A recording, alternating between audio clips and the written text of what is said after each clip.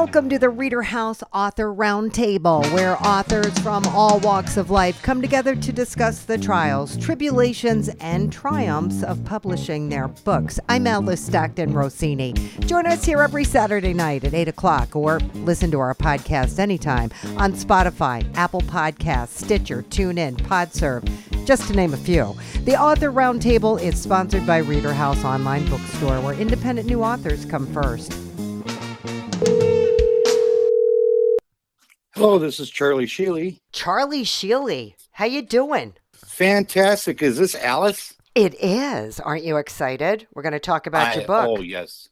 I've heard of your reputation. I have a brother that lives in New York area. Uh-oh. Beat on the street or something like that? I'm a street reporter. Yes, I am. Yeah, that's very cool. It's fun every day. Living the dream. Well, I've had a few nightmares myself. Right? Dealing with screamers, liars, and criers. Of course. I said, well, title of this book must be kids. Wrong again, aren't we? That's right. It's not kids. What is it? People sometimes act like children, little brats. I never experienced that, ever. So you just failed your lie detector. What inspired your book? Your work? I have a brother who's also a consummate salesperson. I happened to be on a cross-country trip. His dog doesn't like to fly. So he wanted to have company because his wife didn't want to ride with him. She likes to fly. And so I was his partner from California to Houston, Texas. And on the way to occupy ourselves, we talked about sales stories and our business exploits. And by the time we got to his place in Houston, he turned to me and he says, Charlie, why don't people know how to sell anymore? And it clicked. That meant it's really been a neglected field in the schools and even most training. You don't really know what to do. And this is a way that people can learn in a fun way with my book. You're prepping them because what they're going to run into is screamers, liars, and criers? Or are you talking about the salespeople? Oh, no, I'm talking about prepping people. Thank you. Yeah. And it covers all the basics of what it is to be a successful presenter. Now, remember, sales is not just good getting up there and selling a product. It's also selling ideas. And sometimes it's even selling yourself when you go to a job interview.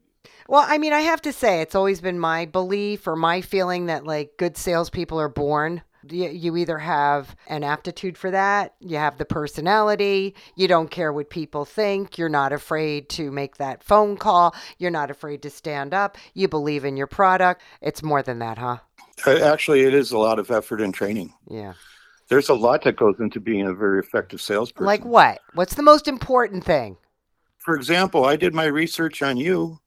I looked into what you did, and then that formed a basis of association. Okay. Okay, so you want to learn about your client, your target, and sometimes it has to be really quick, like if doing cold call sales or something like that. So you want to try to figure out the person as quickly or as effectively as you can. Then you better darn well know your material.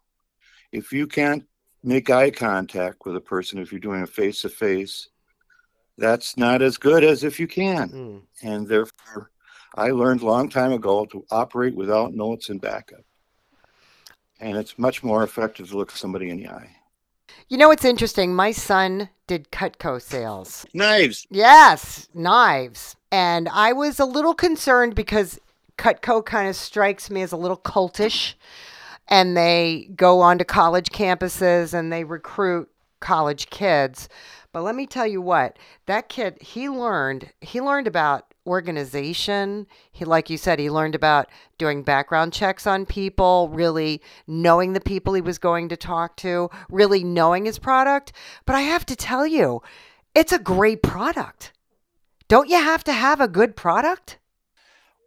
Well, the thing is, I remember the Pet Rock. I remember the Pet Rock. Yeah. That wasn't a great product.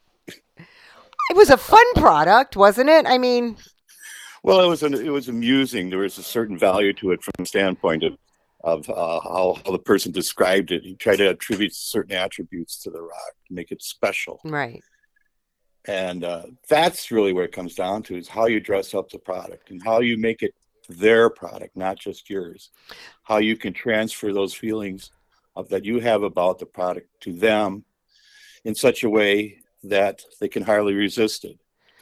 I refer to that as I may not be able to sell ice to Eskimos, but I sure can sell them the refrigerators to put it in. What are some of the things that you have sold? I did cold call sales on commission for a call center. It's no longer in existence because several of these call centers in the past were pretty much fly-by-nights. Yeah. I called them meat grinders. And I went out there and I solicited for them, and I was one of their top salesperson from right off the bat because I didn't take no for an answer. I was really good with dealing with rejection. That is definitely key. It's a special thing. It is very special because nothing feels better than rejection. Nothing quite like it. Well, when you succeed in spite of it, that's when it really feels good. So what's the key there? How do you nail someone who's like dead set against what it is, whatever it is you're selling? Let me give you an example. I did some work for the state of Minnesota when they launched their version of Obamacare. They had a lot of problems with their systems design. And I was already had worked at a call center that was selling Obamacare, and the CEO wanted to know how many salespeople they had. Customer service people they had that were in the insurance field. And one of the directors says, we don't have any of those crooks. So there was an internal bias against anybody that had an insurance license at that time. And he says, oh, no, these people know what they're talking about. You go out and get some people. Well, I was one of them that was hired. And we had this one gentleman that called in every day. He was a broker, so he wasn't getting paid because the system wasn't working right.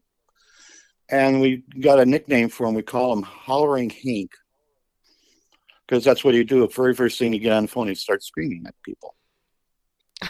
And because I was rated number 1 out of 219 reps at the top tier, Calley decided they're going to put me against that Hollering Hank and see what happens.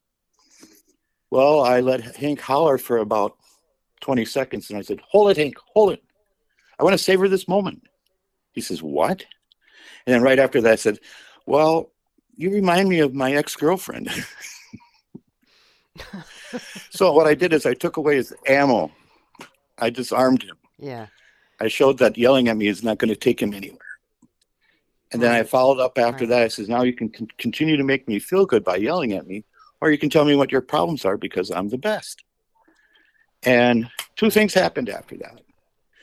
Whenever Hank called again, he never hollered at anybody. And he also tried to get me every time. So that's how you disarm people. How do you lay out your book? There's a lot of books on how to be a good salesman out there. You really have to set yours apart for me. First of all, I'm doing the Aesopian philosophy where I give a story, and then the next chapter is a moral to the story. Okay. But I also have a Mary Poppins style because the story that I give is humorous generally, or amazing, or just highly unusual. But there's a draw to it. There's a certain fascination to the story. So how are you telling people about this book, Charlie? Everybody I talk to. Yeah. There's free newspapers where you buy yourself some advertising. It's a story, but you still advertising. I'm going to try to get on television, radio, local radio, and do some local advertising. I'm working with a website developer to set up a website so I can sell individually. And I'm recovering all those emails that I've had through Kingdom Come and all the contacts I have from my education and businesses and all that. And it's work, but you know what? It's fun. I enjoy doing it. Yeah. One thing that I run into a lot is people don't realize how much work you have to put into this. I mean, even though, they send out news releases for you and, they do a lot of work with you, but only you, this is your baby. Only you have to get behind this book. And I have people say to me, but I never leave my house and I'm not good in front of people. And it's like, you have to really get over that hurdle. I've had people have great success because they know how to work the Facebook and Twitter and, Instagram, and they've had great success. And others just, grassroots, hit the ground running, hand out flyers. I talked to a truck driver who hands out books when he's on the road. He stops, To eat or whatever, opens up the back of his truck and sells books out of the back. I mean, hey, whatever works. But I think it's Well, I've already went to my public library and dropped off a book with the person that's in charge of buying. all right. Well, let me know how you make out, Charlie. Well, it's an honor to speak with you, ma'am, and I'm really thrilled that you were selected. You have an excellent reputation out in the Big Apple, and it's really nice. It's really nice to talk to you. Oh, thank you so much. Oh, I'll buy anything from you now. Okay. Bye, Charlie. well, at least I'm happy. That's right. And that's important. Oh, you bet. It's a good thing to do. Take care. Thank you for calling. You got it. Bye-bye. Vicki L. Gardner has written a wonderful children's book series entitled The Adventures of Darby, and her latest is entitled Darby's Polka Dots and Pretties. How you doing, Vicki? I'm good. How are you doing, Alice? Good. It's nice to talk to you again. Yes, it is. How many Adventures of Darby have we discussed? We have discussed 2, Dulberry Deer and Tall Town. Well, here we go again. Yes, I'm excited. And all of these stand alone, right? They can be read alone, though they do kind of tie together a little bit as well. They flow a little bit, but if you read one without the others, they'd be their own little book. Yeah, because I'm wondering, for people who are just learning about the Adventures of Darby right now, what should we tell them before we explain this latest book, Darby's Polka Dots and Pretties? So we can tell them that Darby's adventures started out in Dulberry Deer in the Cave of the Haunted, where he met his newest friend. And that friend, Shirka, joins Darby on his adventure through Tall Town to find Shirka's family.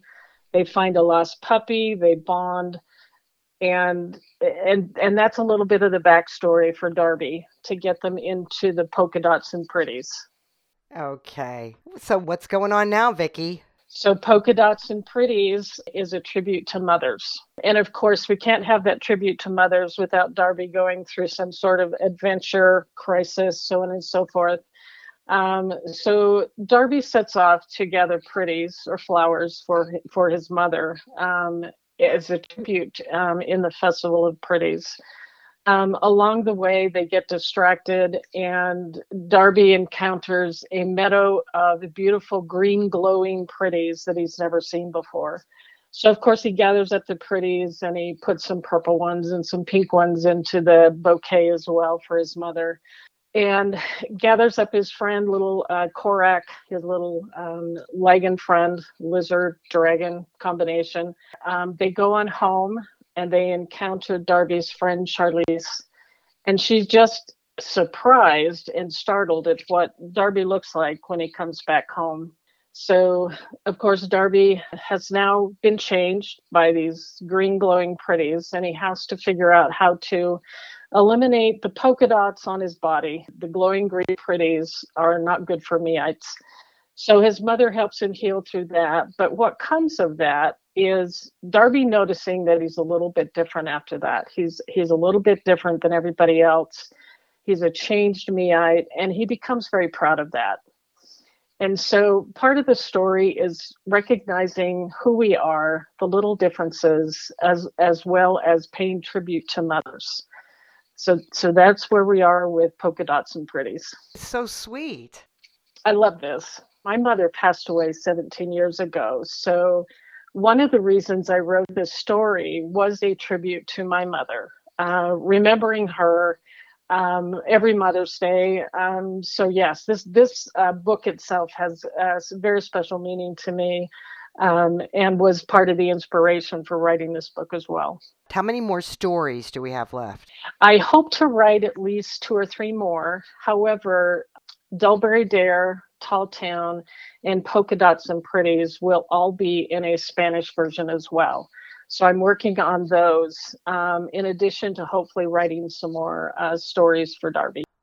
How are you doing that? So I translate all the stories using a translator, and we have yet to put out the first version, but they pretty much take the illustrations we did in the original book, put it with the Spanish content, and we put the book together and we'll publish it. So we've got 2 of those in work right now. That's great, Vicky. How you making out getting the word out? So I'm part of Facebook. I do Instagram posts. I participated in the Tucson Festival of Books in 2022, did some book signings as well as promoting the stories there and talking with people. I am going to be doing a presentation to the elementary kids in my grandson's school, where I hope to promote the stories as well and share the messages with the elementary kids in that setting. Yeah, that's really good, because it's hard. It's hard for some people to get into the school systems. If you don't have a direct connection, if people, they need to do your background check and all that kind of stuff. Yeah, yeah. It's not easy. What would you say is the most beneficial? Something that's been most beneficial is kind of personal for me. It's the recognition of things that have happened in my life that I want to grow from, and wanting to share that message with those that read my books, right? Where are your struggles? What are your confidence issues? So writing these stories, all of the stories I've written, has not only been fun for me to share with the readers, but it's also helped me develop me as a person, to see where I struggled, where I had confidence issues, and it's kind of helped me grow in that area. And that's part of my goal too in my books, is helping others grow in their struggles, helping them to resolve those things and feel confident in who they are as a person. And it's never too late to do that, right? Never, never. You always have time to feel good about yourself and to be the person you've always wanted to be. It's never too late. Do you feel like you're beginning to build an audience? I do feel like I'm beginning to build an audience. I get a lot of feedback from my books. I know my books are selling. And I believe that even doing the Spanish version will even grow that audience more, because in the region that I'm in, we have a lot of people that read Spanish, speak Spanish, and I do believe that's going to boost it. But I do believe the audience is growing. I think it grows more and more all the time. And I'm excited to continue to build that. That is so great. That's so great for, anyone listening right now. It's great to hear that you are finding success, and it doesn't seem like you're killing yourself. I mean, I have people say to me, well, I'm going to try to get to New York. I want to fly somewhere, or I want to go crazy. It's like, would you agree? Just start where you are? Yes. Don't expect huge things right off the bat. I did. That was a mistake. You go through that. I want big things, and then you go through a real stage of horrible disappointment. But if you take it slow, you enjoy the ride, you enjoy the writing and sharing those messages, the rest will come, but enjoy it is the message I would say. And that's what I'm doing right now, is just enjoying that, sharing my books, seeing the delightful smiles on the kids' faces when they have my books, and sharing those stories. That's what the writing is all about. That's what it's all about, being an author, and writing those stories, in my opinion. That's where the fun comes from. And you got to enjoy it, or what's the point, right? You do. Otherwise, it's a job, right? I already have one of those. I don't need another one. So enjoy the writing, enjoy the sharing, and you get a lot out of it. You'll be very fulfilled. Just quickly, where are you located? I'm in Littleton, Colorado. We do have quite a number of Spanish, Hispanic people in the Colorado area. So I thought I would share with them my message as well. There wasn't any reason to not do that. I love expanding. Well, thank you so much. Thank you, Alice. It was great chatting with you again. All right, Vicki, and we'll talk again soon. Next up, J.R. Patrick, who writes for her children and grandchildren in Knoxville, Tennessee. The name of her book, The Enchanted Carousel. What inspired you? Well, since I was just a very young child, I have loved carousels. In fact, my daughter says I'm a carousel snob because I prefer the old wooden carousels, not these new plastic things. And then in high school, I was dating a young man who was into mythology, so I followed suit. And that didn't last, but the mythology did, and I got quite interested in it. And Actually, I'm not a person who takes things normally. I'll take something that's common, usual, and give it just a little bit of a twist to make it very unique. And that's where the story from the carousel come. It was a carousel, but You married Carousel and your love for Greek mythology. yes, it's about a teenage goddess Athena, and she has a big heart, and the mythological creatures that they are quite familiar with are disappearing or being tortured and mistreated, and she's very concerned about them and wants to save them. So she talks to her dad, which is Zeus. He gives her some very good advice, and she decides to build a carousel and take these creatures and put them on the carousel. All is fine until her stepmother Hera steps in, puts a curse on the carousel, and then pure chaos ensues. She has to find out what to do with these creatures. They're not happy any longer, and how do I put this back together? Because she let her ego get the best of her and treated them like they were things. They ran back into the wild, back to their homes. Some of them invaded the temples in Greece and decided, well, I like this here better than over there. Others just flat refused to go anywhere, just stayed on the carousel immobile. Immobile, they couldn't move? No, they couldn't move. See, Hera put a curse on them that after midnight, they were free to roam and do whatever. But that was kind of impossible because since there were dragons, griffins, three-headed dogs, unicorns, flying horses, they couldn't just roam around. So Athena froze them until she could figure out what in the world to do. But what I just told you just now, that's the beginning of the story.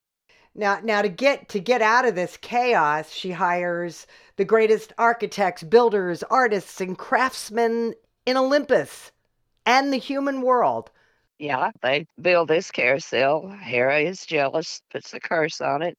So she has to go back and with each creature that she has, for instance, the Minotaur, she has got to go convince him that what she can offer on the carousel is relief of his misery and pain because he's in this labyrinth and he just suffers.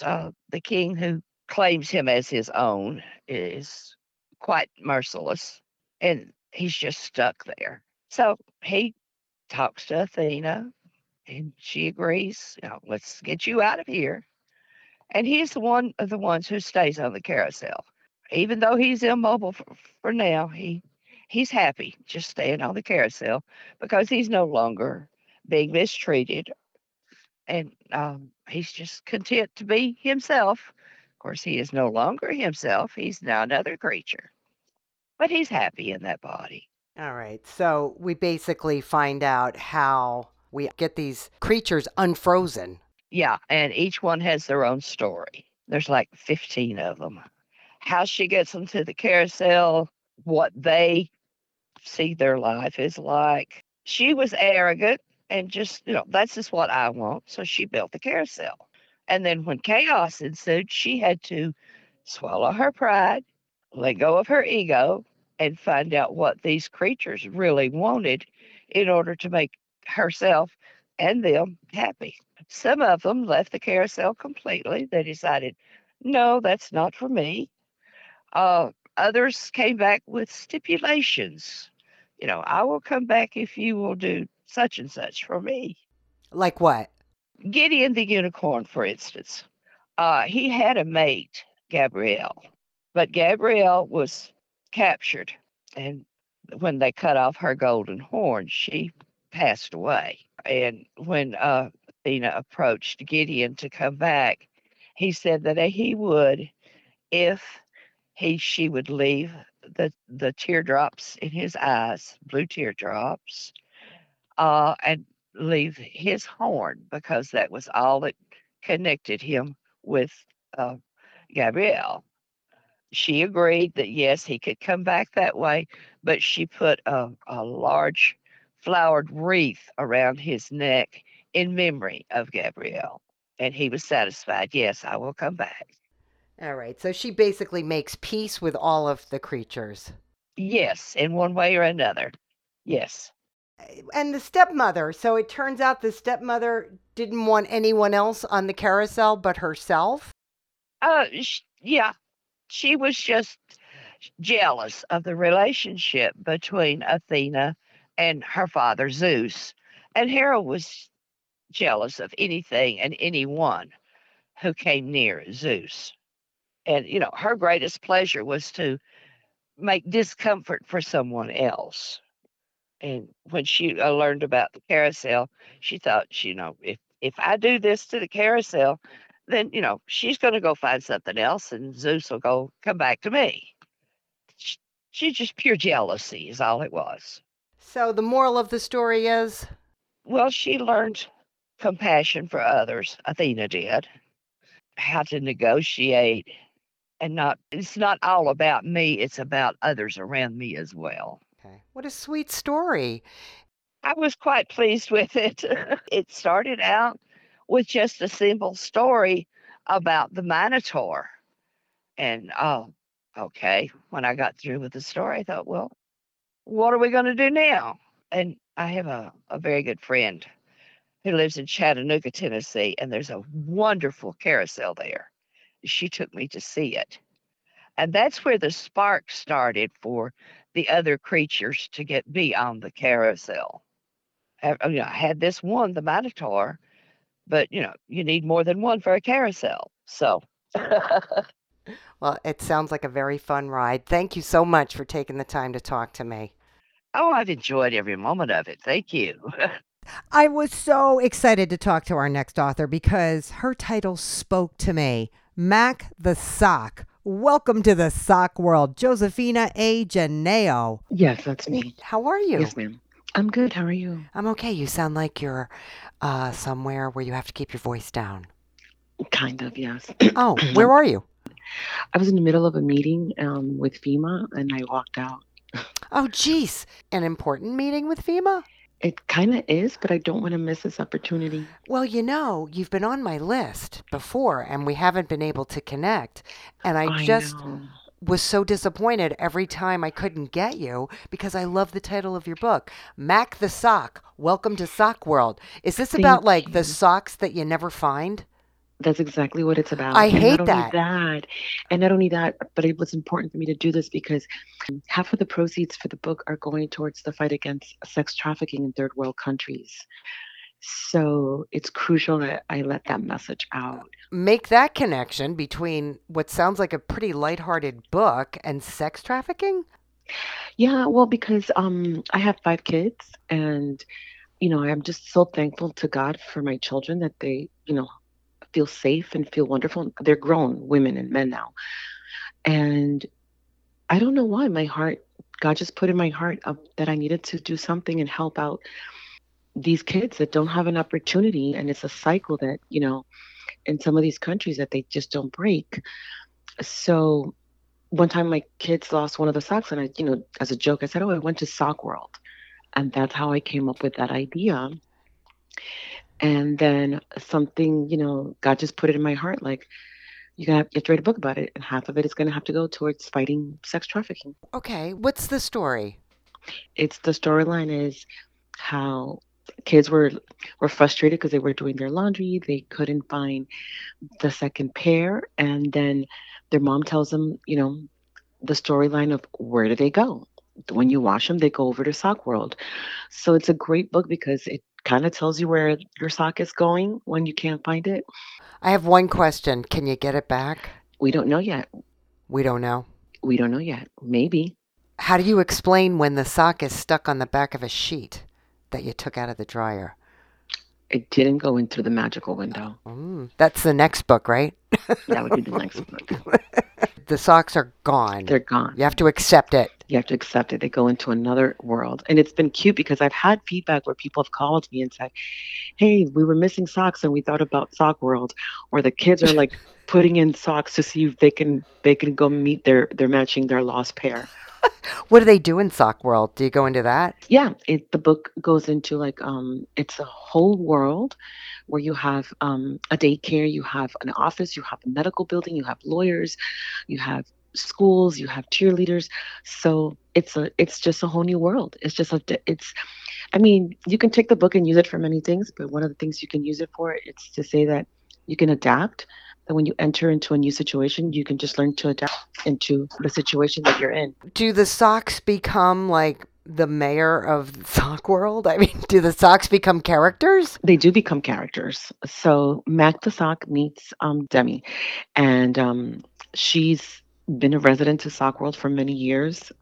And she introduces Mac, and she shows him the town center. She shows him the daycare. She shows him the soccer field where there's different socks playing. So she introduces him to the new world of all the different things that you can do and all the different socks of all different sizes, shapes, colors that all come into the sock world. And the kids are like, wow, now I know where my socks went. Correct. Do we just keep adding to the sock world? It just keeps getting bigger and bigger? We can just, yeah, as this is the first one. I have gotten numerous requests like, hey, when's the second one going to come out? I'm like, well, let's focus on the first one. But it does leave it open because Mac goes to sleep and, he's awaiting a new adventure. So, yes, it does evolve to other adventures where you would get to meet other characters in schools and fire stations. Basically, where he is in just a little bit more control because before he was just either warming up somebody's feet or somebody's hands or being used as a sock puppet.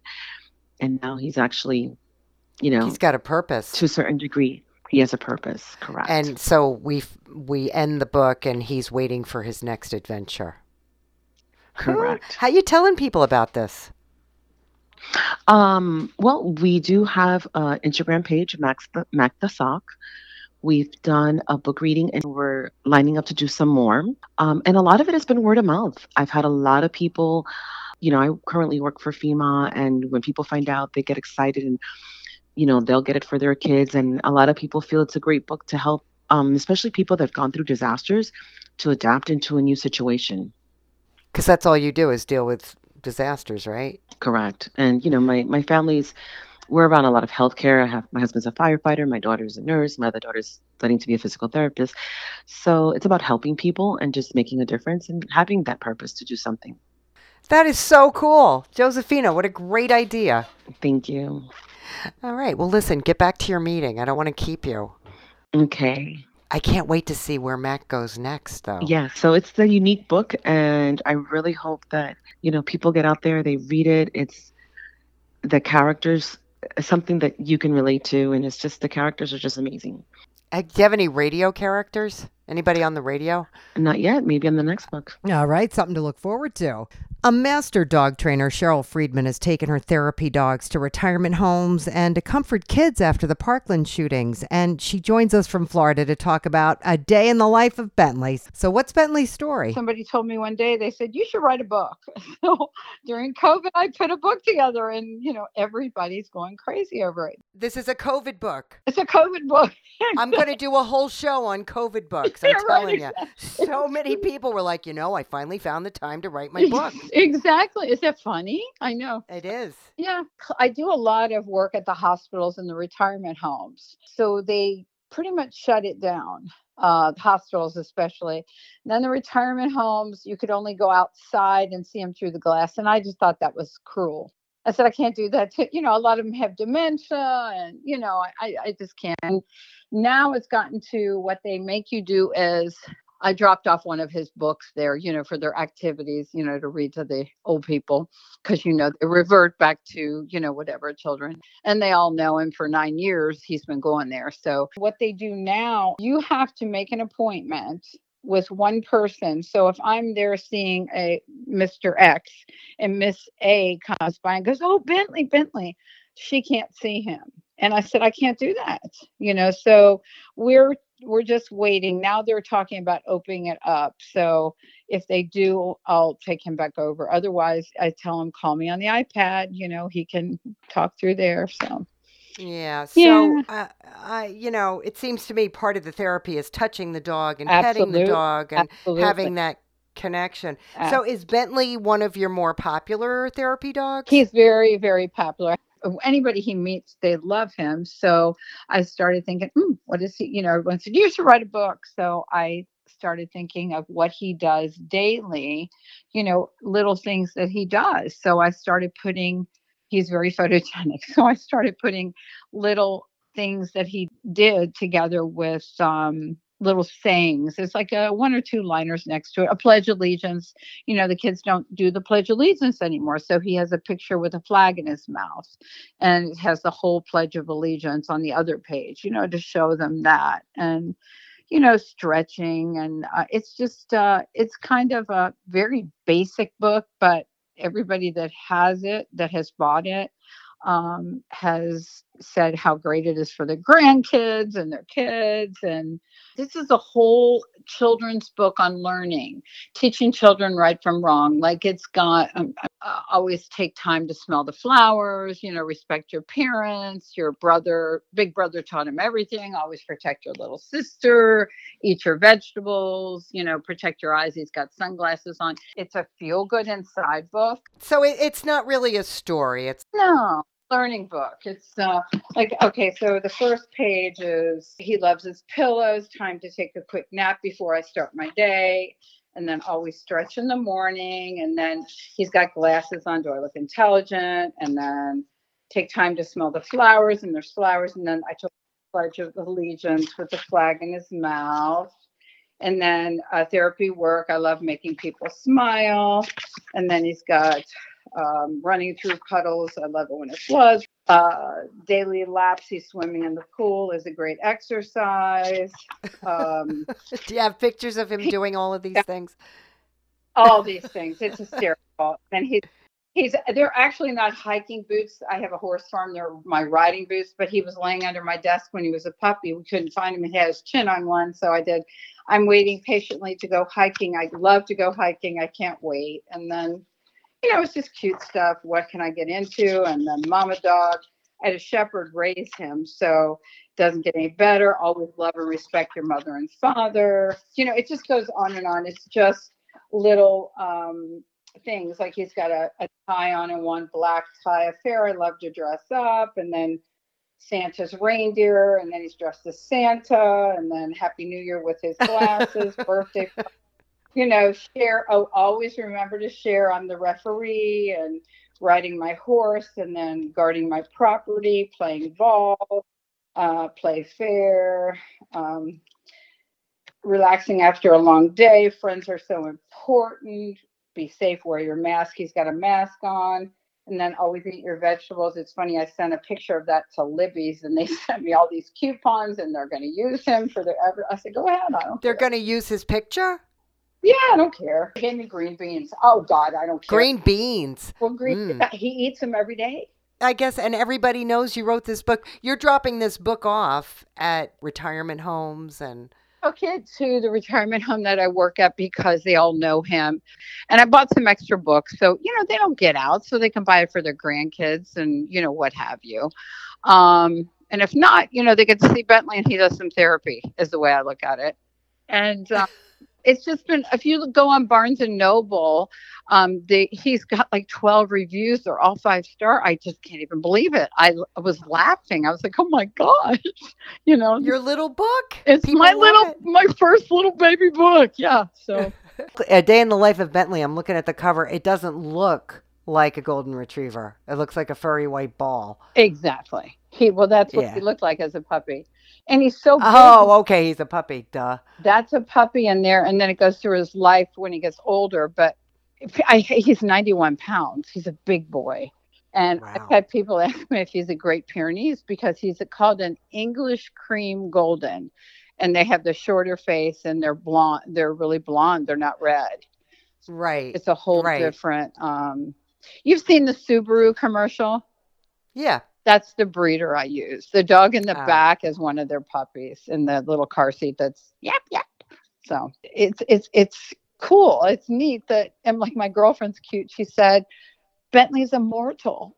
We're all going to be gone, and he's going to be at a garage sale for a quarter, but he's going to live on forever, you know? And I didn't even think about it. So I'm like, oh my gosh. So. All right, Cheryl, thanks. And we're going to end the show with some food for thought. Who really wants a civil war in the United States? That's the question. Hello. Hey, TJ Barnes, how you doing? This is Alice. Hi, how are you? Where am I calling? In Daphne, Alabama. I'm a beach ranger for the city of Gulf Shores. When do you have time to write? Whenever I can. So I do that, and then I just write in my free time. I started writing when I was a firefighter in California still. 4 years ago. I moved out here 18 months ago. Did things get crazy in California? So you were there during COVID. Yeah. Where I was, it wasn't too crazy. They we just kind of ignored the state. Ignored the state. Okay. Yeah, we had rodeos. We kept our bars open and stuff like that, and the state just hated us. Oh boy, what town were you in? I'm from Redding, California. Okay. That's where I grew up, and I moved back home after the Army. Is this what inspired your book? Yes. Yeah. I drew a lot of from my personal experience in the Iraq War, just what I've seen when societies go that direction. And also from what I've seen of people running for their lives in California from the forest fires. And a lot of that, I was seeing that when I was fighting fires reminded me of Iraq a lot. What do you mean when you see them go in that direction? What what inspired me to write the book is just seeing a lot of people on the extremes of both political spectrums saying that there should be a war, and that's how we should settle these debates. And just from what I've seen, it's that's where I wrote the book coming from, was just a cautionary tale that it's not going to be something easy or fun or interesting or cool like people think it's going to be like. So it's called Bear Flag Revolt, a chronicle of the second war between the states. It's disturbing when people say, yeah, let's have a war. Let's secede. Like, I don't think people realize it's not easy. Yeah, I think a lot of people, and plus a lot of people of the last Civil War, where there were state divisions, and if you were behind the lines, that you were safe. But that's not really the way these low intensity conflicts are fought anymore. Right. And when I was in Iraq in 2004, I mean, the majority of people that were killed there, civilians, were just by sectarian violence. Sunnis, Shias, Turkmens, all vying for control. So how do you lay out your book? So I wanted to follow a wide range of characters. So I've got a, patriot who's fighting an insurgency against California. There's a millennial who is fighting in the California Defense Force to make California safe.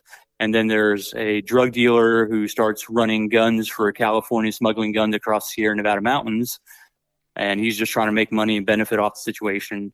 And then there's a father who is just trying to keep his family out of it and keep his family safe. Okay. So who's your main character? I would say the two main characters are Josh Swayze, who is the right center patriot, and then Lucas Wilder, who is the drug dealer who is smuggling guns. Okay, so what happens? Basically what happens is a billionaire oil president who wins election, wins re-election, and California secedes from the United States. And it'd be too easy if there was just an all-out war, because California doesn't have an army. So what happens is European Union and many other countries step in and recognize California as its sovereign nation. And so that's why there has to be this clandestine insurgency to destabilize the government and allow the United States to take it back over. It's kind of dark and gritty, because that's the way I envisioned it going. And I wanted to tell a story that kind of made people think that maybe we should resolve our issues peacefully first. Do you have any suggestions on how we can do that? Well, I think we just have to understand that both sides are, for the most part, coming from an argument in good faith, where we both want the best for the country. We just have different views of what that is going to be. And I think when you recognize we do have a pretty good system going on, and it's been working for a while, we just need to, be open-minded and talk to each other more. Well, do you think that we can talk to each other? When it comes down to two guys in a bar from two different sides of the spectrum, that they can sit down and discuss their differences. But it's social media that's driving the wedge between us? Yes, I believe that is definitely the case. I mean, again, I can talk to anybody. I have conversations all the time with people who I don't see eye to eye with. But I think, again, when you get, it's like road rage in your car. You've got that separation between you where someone cuts you off. It's easier to get angry and exacerbate the situation, as opposed to if you bumped into someone in Walmart, you would just say, excuse me, and move on with your life. Right. Where does the book take us? So it takes us from the beginning where there's where California just slowly, because there's going to be economic sanctions like the United States usually does with countries that act out. And so we follow it through this economic decline and the social decline and security decline. And so at the end of this book, we end it with I don't want to give too many spoilers away, but basically the rebel army has to retreat to the mountains to regroup. That's the cliffhanger. Yes. All right. You're going to be back with the next book. Yep, that's what I'm working on now. And you wrote this book before COVID even happened. So yes. Yeah. What happened? Well, people have always talked about California starting its own country. It's always like growing up, I always used to hear, well, California, it could be the 5th or 6th largest economy in the world. So I've heard that for a long time. And then it was right after the 2016 election, I started hearing a lot of people that I knew, repeating that and saying, well, now's the time we should do it, and they but I think they ignore the fact that there's going to be a struggle. The United States, just like in 1861, isn't going to just let a state leave, So I think a lot of people, that's what inspired me to write, is just people saying that this could happen. This is a legitimate idea. And so I wrote it just in the 2018, 2019 timeframe. So did something happen that made you say, oh, I got to write this book now? It was actually a Facebook argument. Somebody said that we should do it. And I said, well, here's what's going to happen. And I listed all the things I cover in my book. There's going to be societal collapse. There's going to be violence. There's going to be sectarian violence. And I kind of was just read what I've listed and thought, wow, this would be a really cool story. And so I wrote it just as like a alternate history, type of political thriller book. And then, as I was writing, a lot of things I wrote ended up like going on in California. As you were writing? As I was writing, yeah. People. Like what? The main instance is California has to come up with, to battle fake news during the war, they come up with the Department of Information. And then we just saw, the government last year came up with the Department of Disinformation, the Disinformation Governance Board for Homeland Security. And so I have a lot of friends that have read it. They proofread it while I was writing, and they'd always joke and say, man, you need to put the winning lottery numbers in here. So you were kind of seeing the future almost. Yeah. Just in how they handle things and how the gangs and stuff like that form. I remember as I was writing, there was a gang in the mountains that were, smuggling drugs and guns into California while I was writing it. Well, it was local news, and so my buddies were like, "Dude, this is just like these characters, Lucas Wilder up in the mountains." So and you were writing about them, and then it happened. Yeah, so it's just little things like that, and then that's how states eventually always need to get more control in order, especially during times of war, how they use wars to, add more security, just like the Patriot Act in 2001. Right. And that was because they needed to keep tabs on us in case, we were in contact with terrorists. Yeah. And then, but of course, now we know with the release of a lot of files, they're monitoring everybody for everything now. Yeah. Yeah. Feels good, doesn't it? Yeah. So while you have all of these complaints about the way things are handled, ultimately, you don't think California should secede? No, I don't think so. I don't think any state should really secede at this point. I think we have a way to regress our differences, and I think we should work to resolve them peacefully before we rip things up, because there's no guarantee that what comes after is going to be better. There's people in 2004 when I was in Iraq who didn't like Saddam, didn't like the crazy Sunnis or the crazy, Al Qaeda in Iraq. But they were boxed in because they didn't like us either. And so there were people that became insurgents who had never, didn't ascribe to those beliefs, but simply because they wanted us out of the country. And so I think that once you get into war, then you have a less choice of what side you're going to be on. You have one or two sides, and that's it. That's not good, because then it's the people who have the most power or the most extreme could be the ones that take over. So, the people on both sides of the spectrum, they have goals, they have ideals, but what they end up with might not be what they wanted. Like, I guarantee you, if you told Cuba in the 1950s that once Fidel takes power, they're going to have this oppressive state with, food shortages. They may not have fought for Fidel or fought for the revolution if they thought that's what they were going to get. You just can't believe everything you hear. No, you can't. And yeah, it's unfortunate that that's where we're at, but hopefully people take a look at this and kind of realize that we're not in as bad a situation as maybe it seems, and maybe we should work together a little bit. All right, TJ Barnes, thank you so much. We hope you enjoyed this edition of the Reader House Author Roundtable, where authors from all walks of life come together to discuss the trials, tribulations, and triumphs of publishing their books. I'm Alice Stockton Rossini. We hope to see you back here every Saturday night at 8 o'clock, or listen to our podcast anytime on Spotify, Apple Podcasts, Stitcher, TuneIn, and PodServe, just to name a few. The Author Roundtable is sponsored by Reader House Online Bookstore, where independent new authors come first.